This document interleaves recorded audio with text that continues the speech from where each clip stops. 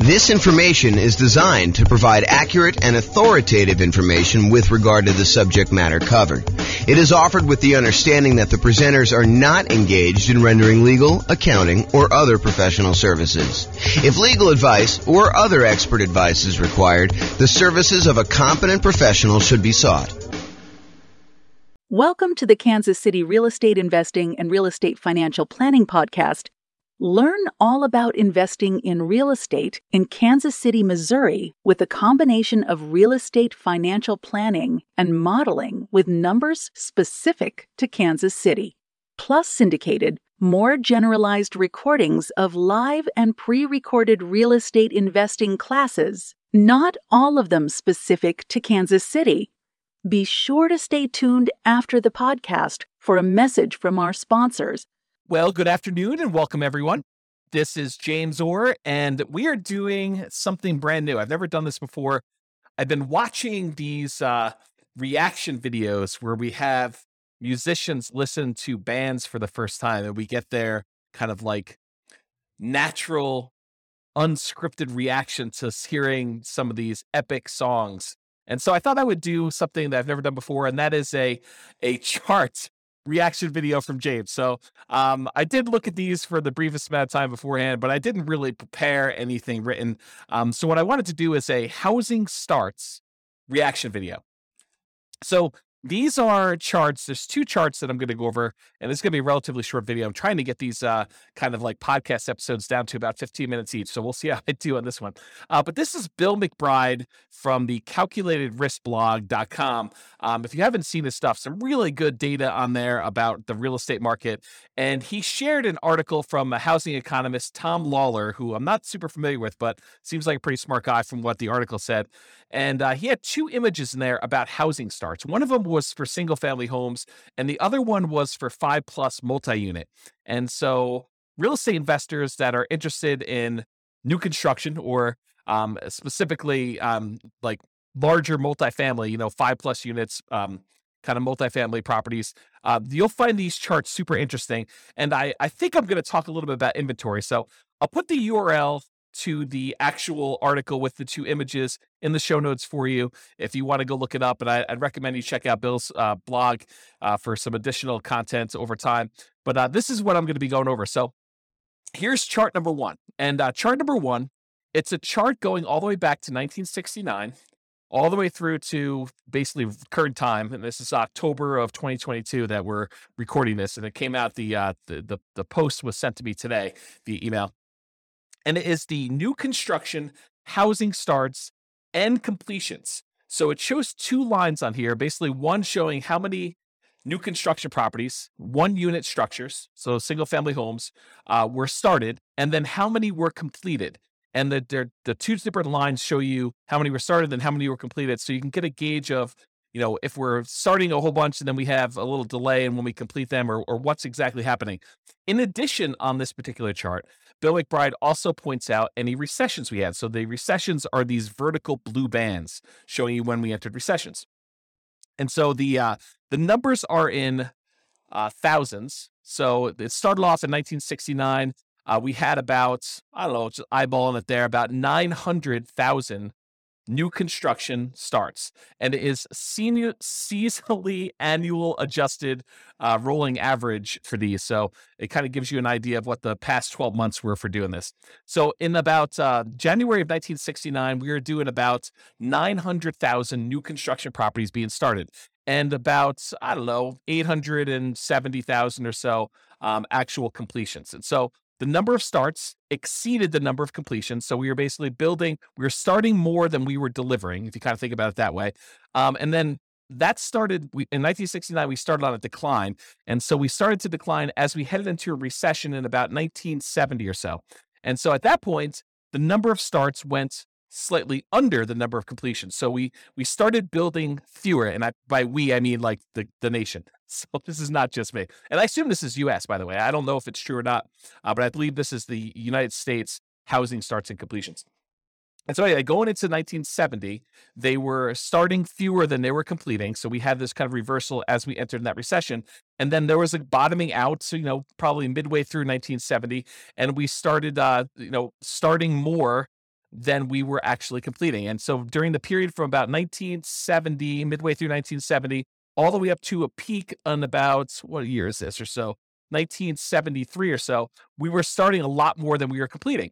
And then we kind of tapered off. So 1970 kind of peaked out at about 1.3 million housing starts.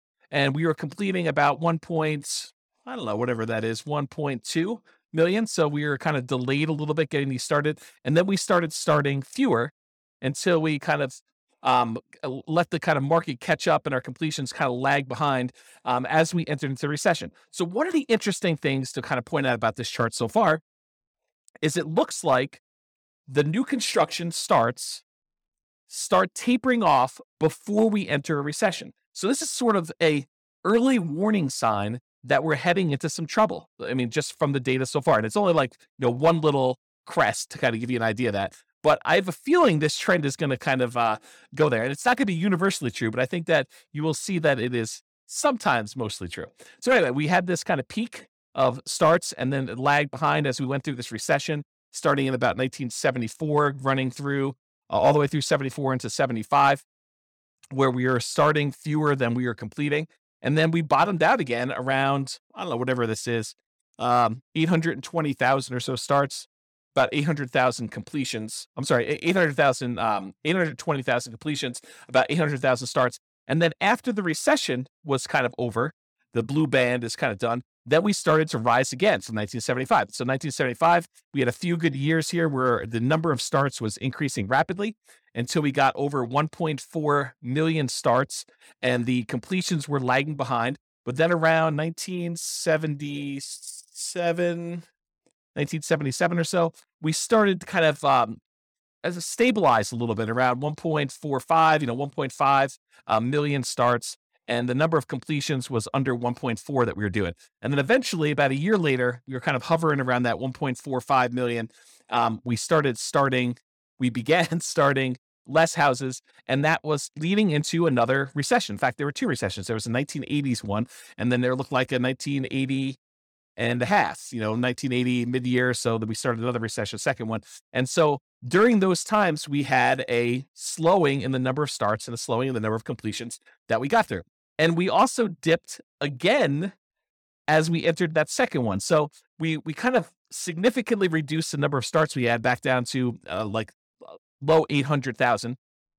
But then we jumped back up a little bit right before the recession to about, almost 900,000. But then we dove back down significantly as we entered in the second recession, about 1981 and a half, all the way down to 600,000 starts.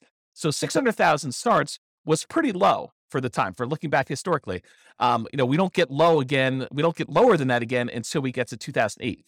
So anyway, then after this recession in 1983, the number of starts increased and the number of completions kind of lagged behind, but we were always around this, a million or so once we got to kind of speed there with the number of starts. It kind of peaked out at 1.2.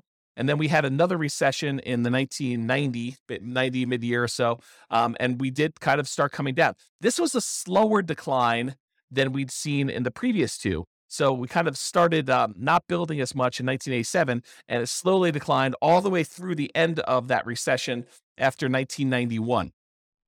And then from 1991, we were doing about 800,000 starts at about that point.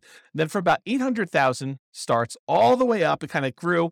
There was a little bit of a pullback in 1994, a little bit of a pullback again in 1996, a little bit of pullback in 2000, but we were always above this 1 million starts mark going to there. And we eventually peaked out in about 2006 or so, where we had about 1.7 million housing starts.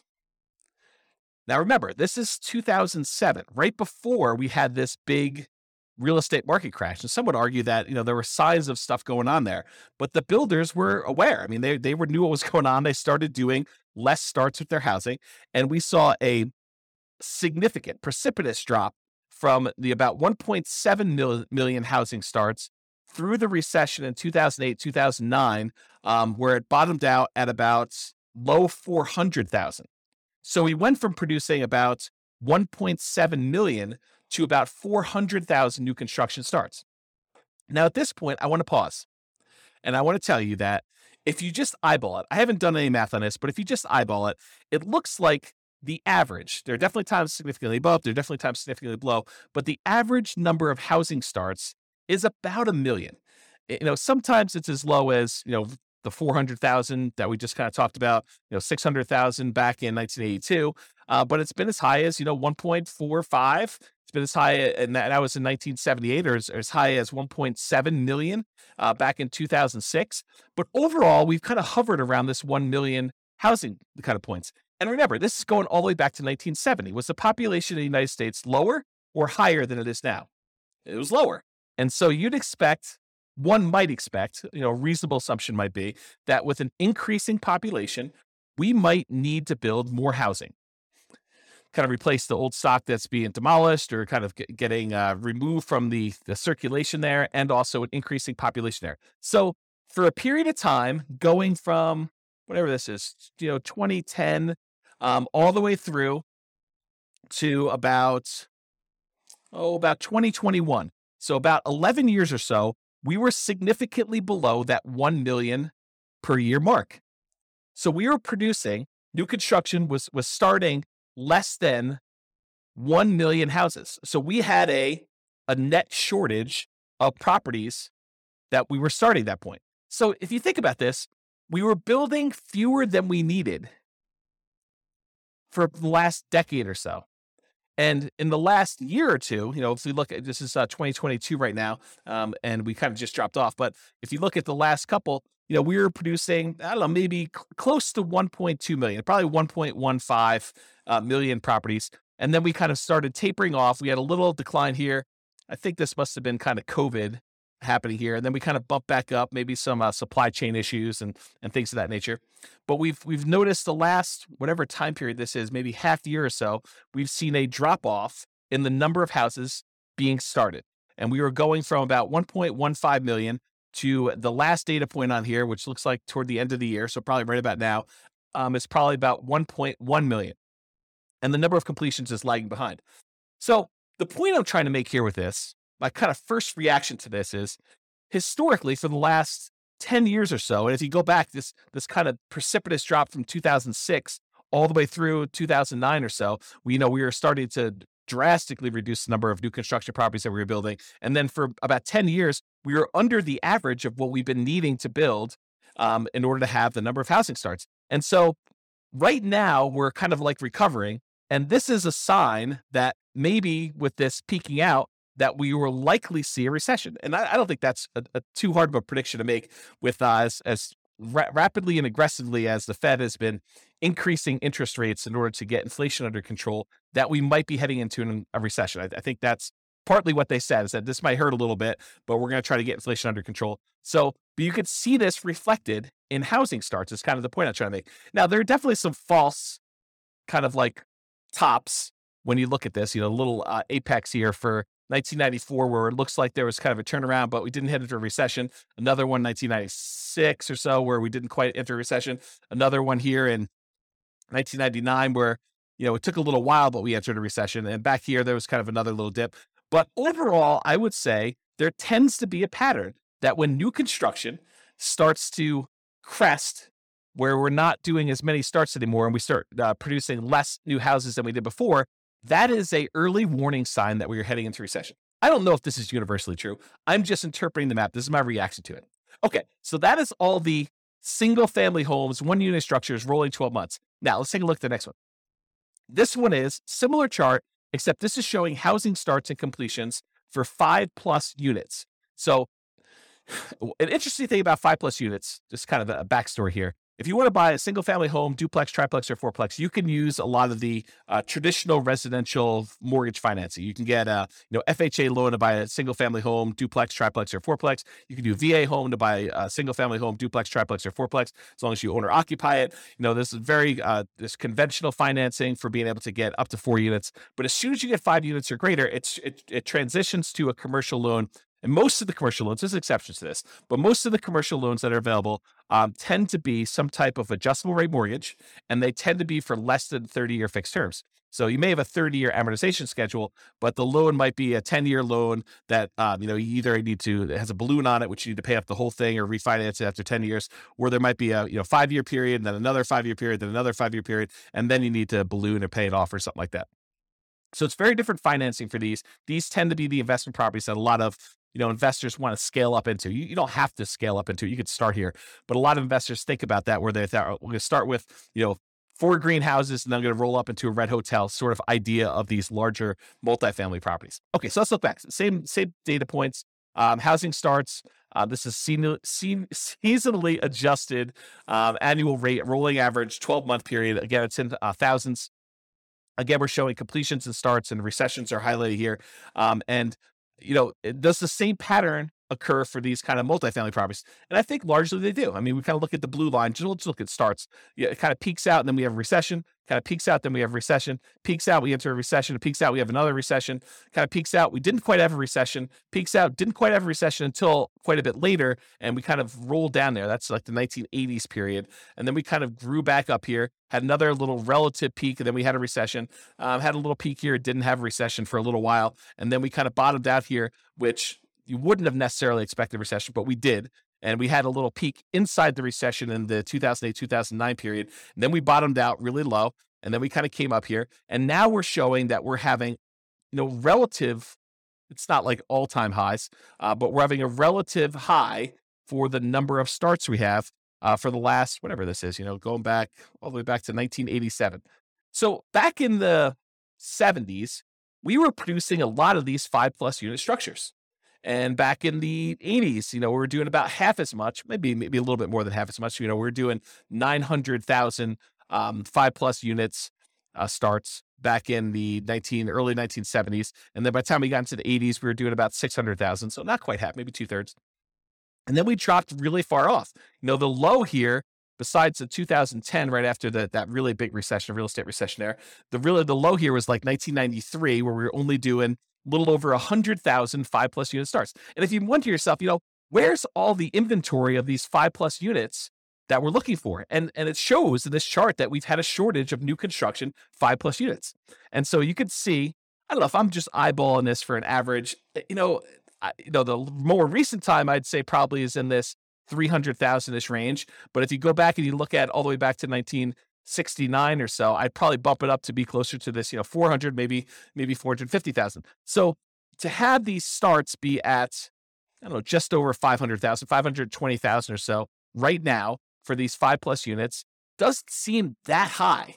It's not like we went ridiculously high back to what we were doing in the 70s. It is a little bit above the average for what we've been doing, but we had what I would consider to be a relative shortage. If we were used to producing, what did I say here? 400 to 500,000, sort of an average if you include these really high peaks here.